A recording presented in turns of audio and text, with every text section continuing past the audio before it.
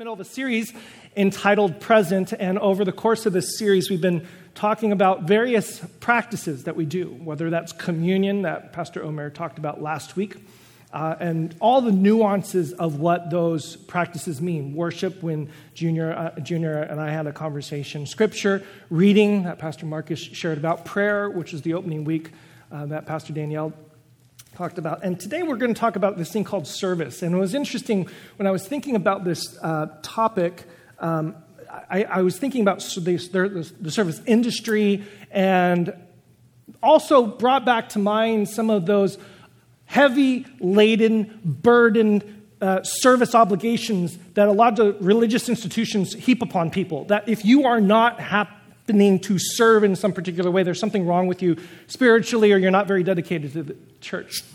So what I wanted to do today is share with you actually some reflections, which is a little bit of an extended metaphor that is a little bit unseemly that I hope that you'll just hang with. You'll see what I mean in a little bit. Some of my metaphors aren't necessarily mainstream, and I'll let you know what that means in a second. This verse from Joshua 1:2 has for me been, for many, many years, an incredibly important verse. After the death of Moses, the servant of the Lord spoke to Joshua, son of Nun, Moses' assistant, saying, and then the next line is, Moses is dead. That's the next line there. Now, the reason why this verse has been important to me for a long time is because the phrase there, the servant of the Lord, and then Moses' assistant, are two separate Hebrew words that are used throughout the scriptures to describe people who are in service to God. The first one, Moses, the servant of the Lord, is the word that we actually talked about a couple weeks ago when Junior and I were having a conversation. Let my people go so that they may worship me. That's the word eved. It's the word for service. It's also the word for worship. It's the word for work. It's the same word that is used to describe humanity's responsibility in the garden, that we are to serve it and to worship in the sense of care for, tend to the garden. So that's that word. Moses, as a servant, as an eved of God, is to tend to work for whatever it is that God wants and intends. And that is the main role that Moses plays. And he's, by all means, the preeminent figure of what it means to serve God. But Joshua leads off with this title, Moses' assistant. And that word is not the same word as servant. It's a different word. And that word is mesharet. Everybody say mesharet. Mesharet is a really fun word for me, and this is where the metaphor is going to come in that I hope that you'll appreciate. And excuse if you don't like or you're offended about it. Mesharet is translated in multiple ways. It's translated into the Greek in these various passages, one who stands beside. It's very common to translate that word very close to the word resurrection. So somebody who stands up next to somebody else to help. So you can consider Joshua in this grand story as somebody who stands up next to Moses to help and to serve. In Joshua 1:1, this word here is usually translated assistant. Upo ugero is to work underneath somebody. And then in Exodus 28, it is translated into this word where we get our word liturgy, or somebody who is a servicer. So in other words, Patty plays the role of the servant when she hosts. Whenever anybody comes up here and leads the prayer and leads the hosting, they are actually participating in being a mesharet. They are somebody who is assisting, who's playing the role of servicing the community, servicing the people of God, that kind of role. Now, the reason why this is important to me is because Joshua actually has a very significant role, not just starting in Joshua 1. In fact, if I asked you the question, where does Joshua really show up strongly in the story, you would think, for those of you who grew up in church and are familiar with some of these stories, be strong and courageous. The one who's going to go into the promised land and conquer and take over and beat out all the Canaanites and Amalekites and all those people, kick them out so that the Israelites can take over. But it's really not Joshua that's preeminent in the story at the very beginning. It's really Moses. And Moses is the one that we think about as being the prime liberator, the one who brings us out of Egypt, the one who sacrifices, holds up his hands in battle, comes down off the mountain with the tablets, right? When we think of these big stories, we think of Moses. And Moses, therefore, gets preeminence of place in our story and then also in our culture. I don't know if you know this or not. We've talked about it here for those of you who've been around for a while. That in the halls of Congress, of the United States Congress, there are a grouping of lawmakers, which include Napoleon and Hammurabi and all sorts of other people. But the one that is preeminent, the one that is most central, is this guy right there, Moses. He's right there. He's the one staring, facing the dais, the stage. And if you notice, every single other lawmaker that is there is facing left or facing right, depending upon where they are stationed around the halls of Congress, and they are all facing Moses. Moses becomes the preeminent figure of what it means to lead, to be the servant of God, to give the laws and commands, and to create order in this universe. And he is the one, when you stand in front of Congress, he is the one who is staring straight at you. But this is a little bit unfair in my mind in the story because Joshua is true. Moses is the Eved. He is the servant of God. But Joshua is the Mesheret. Joshua is the assistant. And what's fascinating is if you go back and think about Joshua's role in the story, he's actually there quite a bit. Moses says to Joshua in Exodus 17, this is the famous story of the fighting with the Amalekites where Moses holds up his hands. Moses says to Joshua, choose some men for us and go out, fight with Amalek. Tomorrow I will stand on the top of the hill with the staff of God in my hand. Now, most of us know this story of Moses holding up his hands and Aaron and Hur holding up Moses' arms so that they could win the battle. But we don't often think about Joshua actually being there. He's the one that's there actually fighting the battle. And Moses is clearly the leader, but Joshua is the Mesheret. He is the assistant, the one who's standing right next to. He is the one who is actually helping to make all of this happen. Later on in Exodus 24, so Moses set out, did you ever notice this before? With his Mesheret, Joshua. And Moses went up onto the mountain of God. Now, just in case you were confused about Joshua's role or Joshua's place, to the elders he had said, wait here for us until we come to you again. So when you think of Moses, in fact, I looked for this. Every single depiction of Moses up on Mount Sinai, getting the 10 Commandments with the thunder and lightning of God and coming down with the law, it's him by himself. And I'm like, wait a second, Joshua was there too. The servant was there along with his master, with the other servant. The servant was there, the assistant was there with the servant. Joshua plays that same role. And then there's this famous story where the Israelites, after Moses comes down off the mountain and he hears the revelry, the chaos that's going on, and the Israelites are clearly no longer obeying God, but now they're following after their own minds and their own conceptions of who God is. They form a golden calf. You know this story, 10 Commandments. Yeah, Charlton Heston, big, strong, bearded man, red coat, right? When Joshua heard the noise of the people as they shouted, he said to Moses, there is a noise of war in the camp. Oh, wait, maybe Moses was just hard of hearing or something. But it was Joshua who heard it. It was the attendant who took notice. It was the one who we don't even think about as being central to the story or important to the story that was actually there holding up, making the story happen. And so Moses is there, and he's very angry, and he throws down the tablets. The big old story there is, and what you need to know is Joshua was there. It's like, don't forget, I heard it first. Joshua was there. In other words, Joshua had been with Moses all along as his assistant, as his Mesheret. Now, that's why Joshua 1:1 has been really important to me for many, many years. Because I think we often feel, many of us feel as if what it really means to be a servant is to be Moses, is to be the person who's face deserves to be on Congress, the one who deserves to be depicted in movies. That's what it means to truly be a servant.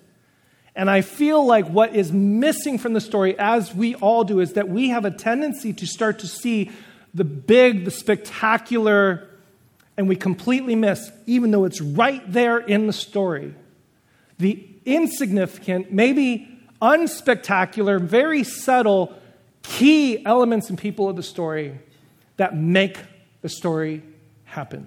There's a phrase that you might have heard Danielle and I use over the years, the major significance of minor characters in the Bible. The major significance of minor characters in the Bible. And part of what service means in our grand narrative and story is that you are never, ever too little, too small, too insignificant, too unknown. That is not a category in the economy of God. Service happens because that's who you are, that's who God has called you to be, and you have no idea how central you are to the story. There are people actually listed in our story who aren't even given names, that if they didn't do what they did or weren't there at that particular moment, the entire story would have turned. Now, here's my running analogy and my metaphor, if you'll go with me. The word mesheret means service or attendant. If you go to Israel today and you want to catch a cab or a taxi to go from Tel Aviv airport to Jerusalem or Tel Aviv, you would catch a sharut from the same word mesheret. A service. I'm providing a service to you to travel from one place to another. However, if you take service, mesheret, or sharut, and pluralize it, meaning not service but services, the word in Hebrew is actually sharutim, which means bathroom, water closet. So in other words, Joshua is the bathroom to Moses. And what I've started to use in my life, and I think it's an apt analogy, and I know it might be a little, I totally know I'm bordering on scatological humor here, but hang with me for a second here. Being a bathroom is actually not that terrible of an analogy or a metaphor. First of all, some bathrooms are really nice. Whoa. Woo. So, some of that. But I was also thinking that throughout every movie I've ever seen, whenever anybody needed an escape or needed to refresh, needed to collect themselves, or maybe just needed to talk it through with a friend, where did they go? They went to the bathroom. And it's in the bathroom where amazing things happen. Privacy. See, I knew it. I just knew it. This metaphor was not going to go well. But it was in the bathroom, this nondescript place that you wouldn't think of as very important, but becomes a central turning point in the particular story. And it actually becomes a place where very important, critical things happen in your life. If you are preparing for something, if you want to make yourself presentable in some particular way, if there's anything embarrassing that you need to fix, you go to the bathroom. The bathroom, the restroom, the water closet, whatever you call it in your language, in your dialect, is actually a tremendous service. And the reason why this metaphor is so funny is because we laugh at it. Great things happen in the bathroom. Of course, we laugh because why would we think great things happen in the bathroom? But that's the whole point, isn't it? We don't think of the bathroom, or we don't think of people who provide services. We don't think of that as having the same elevated status or role. And yet it does, because I guarantee you if your bathroom stopped working or if you didn't have one, what would happen? All chaos would break loose. And this is also made true by the way in which some municipalities actually try to restrict what you can do in the bathroom. This is a picture that was taken by some sort of regulations that were developed in Santa Cruz. No shaving, bathing, laundering in this restroom. Why? Because they were getting tired of vagrants and homeless using the very services that the bathroom is supposed to provide. So the fact that they're telling you you can't do this shows just how critical and important that place actually is. And for me, this is the metaphor. I think I kind of want to be a bathroom.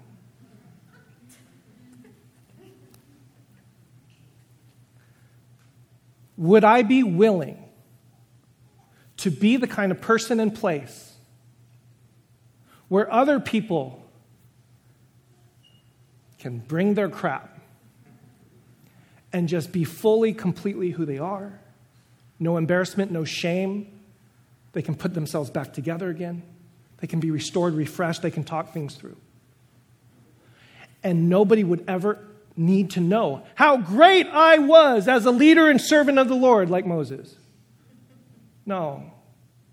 Just like Joshua, I'm just a Mesheret. I'm just a bathroom. That's all I am. So when we think about an assistant, when we think about service, when we think about what does it mean to serve, this has nothing to do with you need to serve and you need to put in your hours in order to be a good Christian and to make your way up the spiritual ladder so that you've done X number of hours, you served X number. No, this is about an entire identity and a flipping over of the hierarchies and the values and the systems and the ways in which we've put things. Some people, guess what? Who stand up here and who have a microphone and who talk are somehow in our minds, and because there's a stage that happens to be elevated, architecture has a lot to do with this, are more important or are greater servants of God in our minds. This is what happens in our thinking. And our story says, no, it's not. The form and the function of our gatherings has nothing to do with the value of the service. Nothing. So to be a Mesheret, whatever you need me to be, however I can be of service, that's what it means to be a servant. And that's why this is so critically important when we talk about practicing the presence of God. Because here's the deal. If we think of whatever conception we have in our mind, whatever is important or valuable, or we think of Moses or Deborah or David or Solomon or Paul or Peter, I want to be those people up there. I mean, that's the thing I want to strive to be. Then we completely miss Titius Justus. You don't even know who Titius Justus is. He's mentioned once in the New Testament in the book of Acts. That's it, just one name, a worshiper of God. You've never heard of him. He's there. He's in the story. And of course, Joshua standing beside Moses this entire time. If we think that being a Moses-like figure, we are going to miss completely the very presence of God in every single small, insignificant, unseen, uncelebrated, unnoticed moments of our time in service. We miss it. We completely miss it because we have our eyes set on something completely different. And that's why service is part of the practice of the presence of God.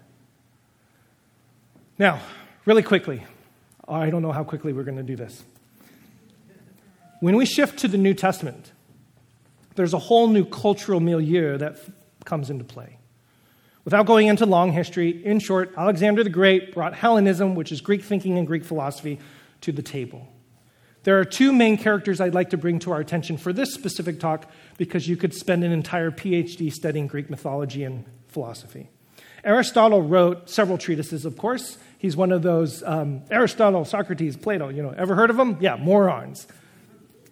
Princess Bride, look it up. He wrote on friendship and love.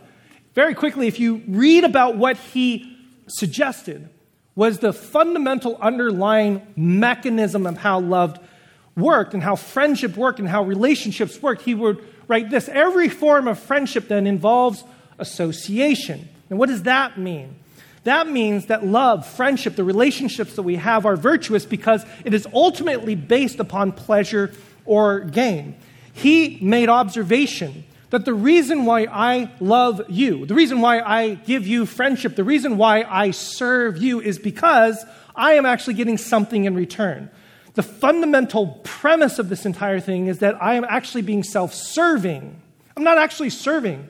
I'm doing everything actually because I know I'm going to get something out of it. I'm doing you a favor because you're going to do a favor ultimately for me. I'm doing something for you because you're actually taking care of me. Virtuosity in Aristotelian thinking in love and friendship is actually not completely virtuous. It's somehow transactional. There's pleasure or gain to be had. A couple hundred years later, a gentleman by the name of Seneca writes a treatise on the benefits, De Beneficis.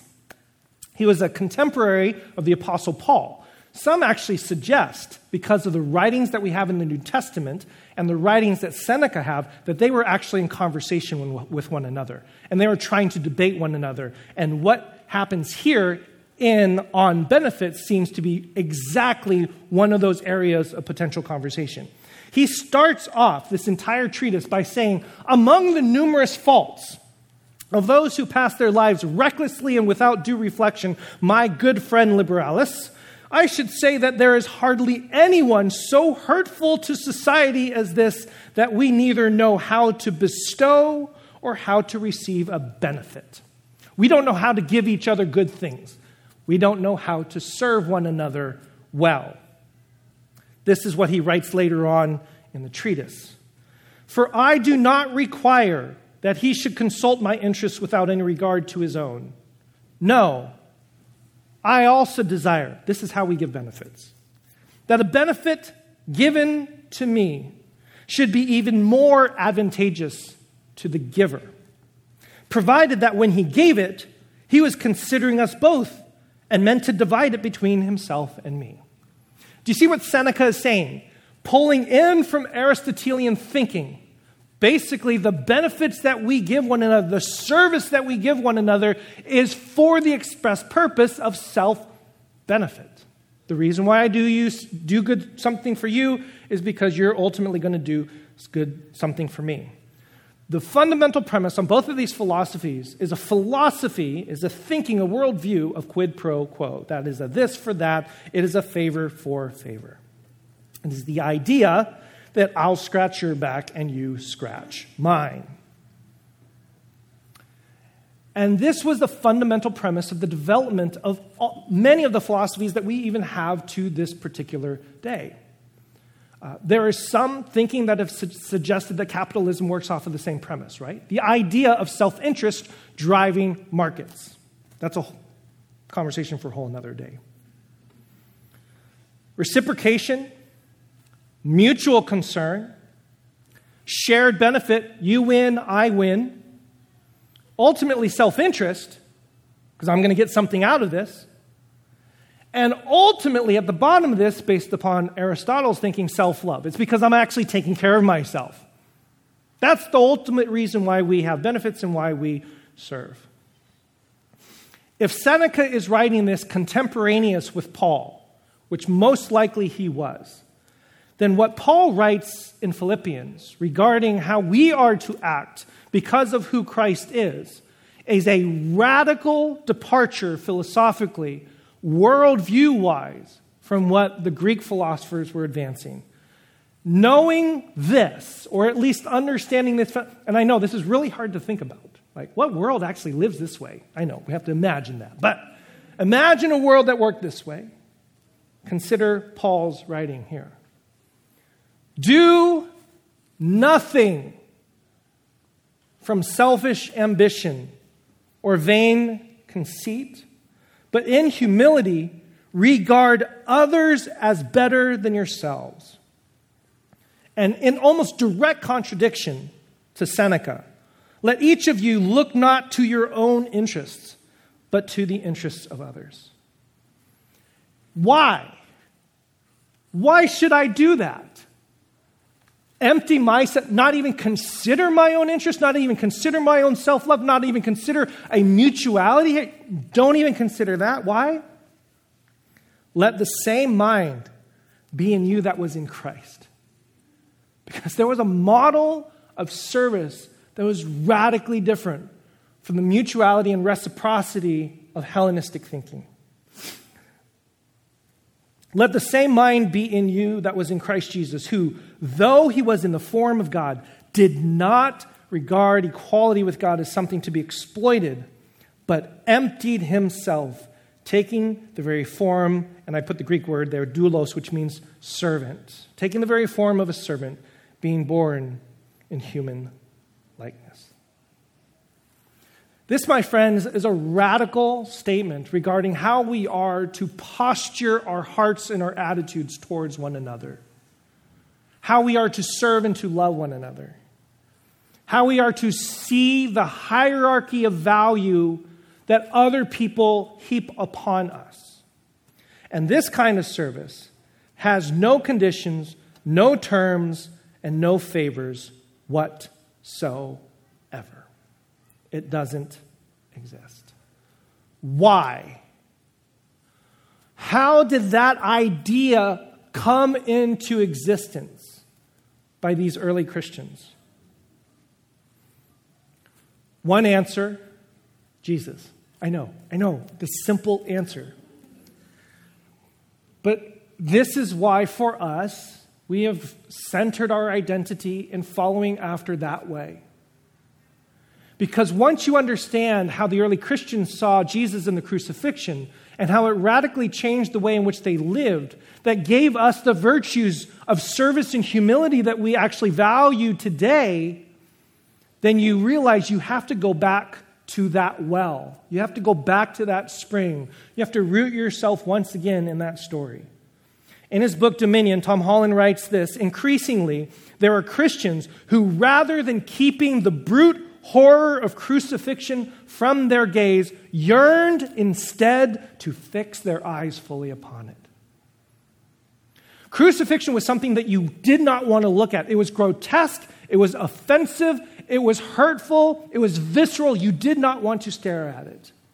And Christians began to use the crucified body of Jesus, his crucifixion, as the symbol for how we are to live.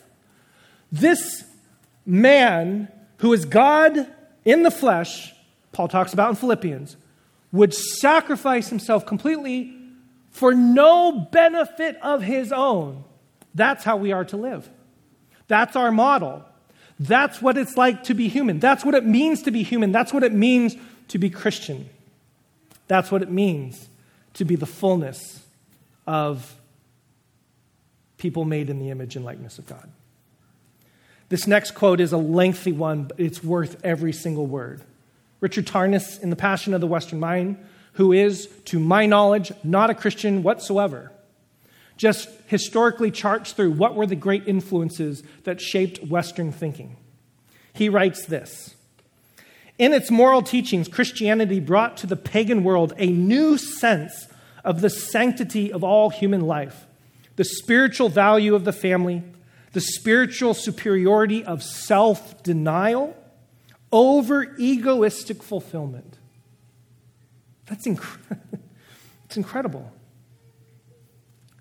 Of worldly holiness over worldly ambition, gentleness and forgiveness over violence and retribution, a condemnation of murder, suicide, the killing of infants, the massacre of prisoners, the degradation of slaves, sexual licentiousness and prostitution, bloody circus spectacles, all in the new awareness of God's love for humanity and the moral purity that love required in the human soul. Christian love, whether divine or human, was not so much the realm of Aphrodite, nor even primarily the eros of the philosophers, but was the love epitomized in Christ that expressed itself through sacrifice, suffering, universal compassion. This Christian ethical ideal of goodness and charity was strongly promulgated and at times widely observed, having a more pervasive influence on the mass culture in the Christian era than had Greek philosophical ethics in the classical world.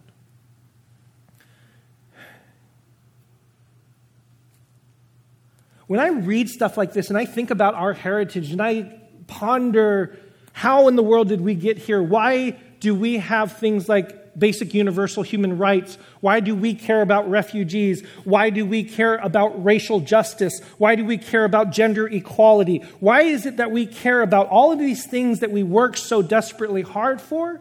It's because back then, somebody modeled what it meant to completely give up any sense of personal benefit, self-love, and self-interest in service to others. And the crucifixion is the ultimate symbol of that sacrifice. And I propose to you, my friends, it is this kind of service that our world needs once again. This is what we mean when we say serve. It's not, I take 5 hours out of my week to go do something nice. That's fantastic. We are not diminishing that, but that is not the distillation of what it means to serve. The fullness of service to practice the presence of God is to recognize that you are a mesheret. You are an assistant. You are a servicer. This is who you are. It's how you posture yourself to the world, completely emptying of self-interest and mutuality. You are not Aristotelian. You do not follow Seneca, or at least I hope you don't. Perhaps some of us do. We have been influenced by Greek Hellenistic philosophy. The goal here is to recognize where that influence has come and to elevate once again Christ above it all and to model our lives after him. When I was in college, I had multiple jobs. It's just what you do when you're in college. And I used to carry around a lot of keys. And I was really proud of my keys because I was really insecure and keys made me really happy. So there, you got a little bit insight into my psyche. I had a little key ring, I had my car key, I had my dorm key, but then I had the kitchen key and the janitorial key and, the key to the classrooms and all the things that I was responsible for, right? So I had a whole bunch of keys and I jiggle them around, when I walked because it made me feel hot and special. And people would make fun of me. And every time people made fun of me for these keys, I would say, well, important people have a lot of keys. And I had a friend of mine who quipped back at me, no, janitors have a lot of keys. Now, that's funny, and you laugh appropriately. Why? Sorry to make you a little uncomfortable, but I felt this way too. We don't think janitors are important.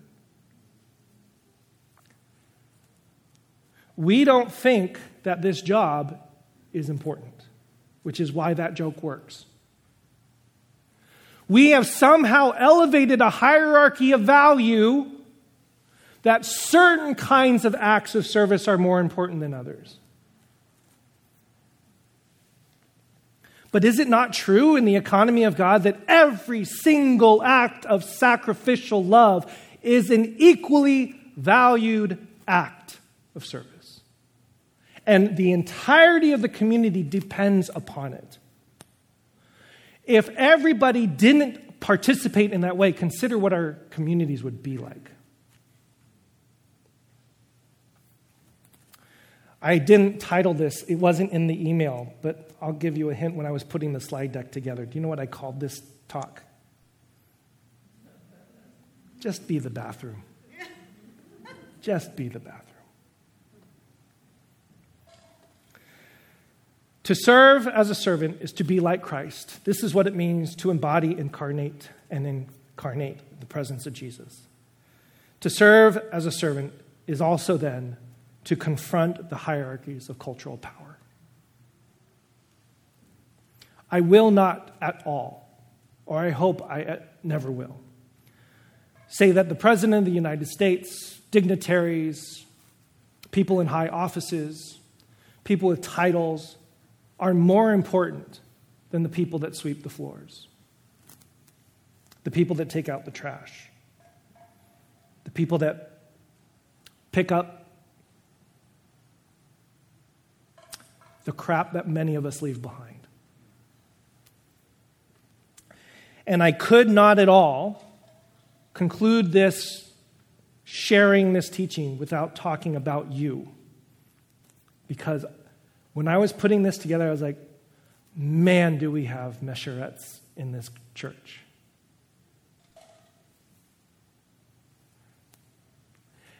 And I started going through the list of names in my head of people that just serve. They don't care about the title. They don't care about being known or called out. They don't want their name on a slide. It's just because that's who they are. And they show up and serve. And by the way, that doesn't just happen here. That also happens because I know there's people in this church that sit by the bedside of others. Not because they're getting paid, not because they're getting accolades, not because they're getting a higher degree, because that's who they are. To completely give of themselves to serve another. There are people in this community that go out of their way to serve refugee families. We don't put their names on the side. We don't put it on the website. We don't splash and say, oh, now here's the celebration. Here's the trophy. No, it's because that's who they are. We have phenomenal servants among us. We have people who act like Joshua, who are there every single step of the way. Moses gets the glory, but Joshua's there doing the work the entire time. And I'm so tremendously grateful and thankful to each and every one of you who live this way. You didn't need this talk. You gave me the illustration for this talk. I thought of you every step of the way. So I want to thank you for being that. When Danielle and I say we love this church, this is part of what we mean. It's awe-inspiring and amazing. So my friends, how do you practice the presence of God? Don't just serve, be the bathroom. Just be there for when somebody needs to be there, for when trash needs to be picked up, when you need to hold the bucket for somebody to just vomit emotionally with you, when you need to sit by the bedside, and when nobody will ever know or notice that you did it. But you know, because our story has told us so, that is such an incredibly valuable and important, virtuous part of what it means to be a follower of Jesus. We're going to move into a time of communion, which is the ultimate symbol, once again, of this very thing that we were talking about. The very thing of who and what Jesus did as an act of service. For those of you who are here, everyone's welcome to the table to participate and to eat of the symbols that recognize the sacrifice that Jesus made. So as we take these elements, we are reminded once again, that's the life that Jesus lived. And so now this is the life that we now live in service to one another.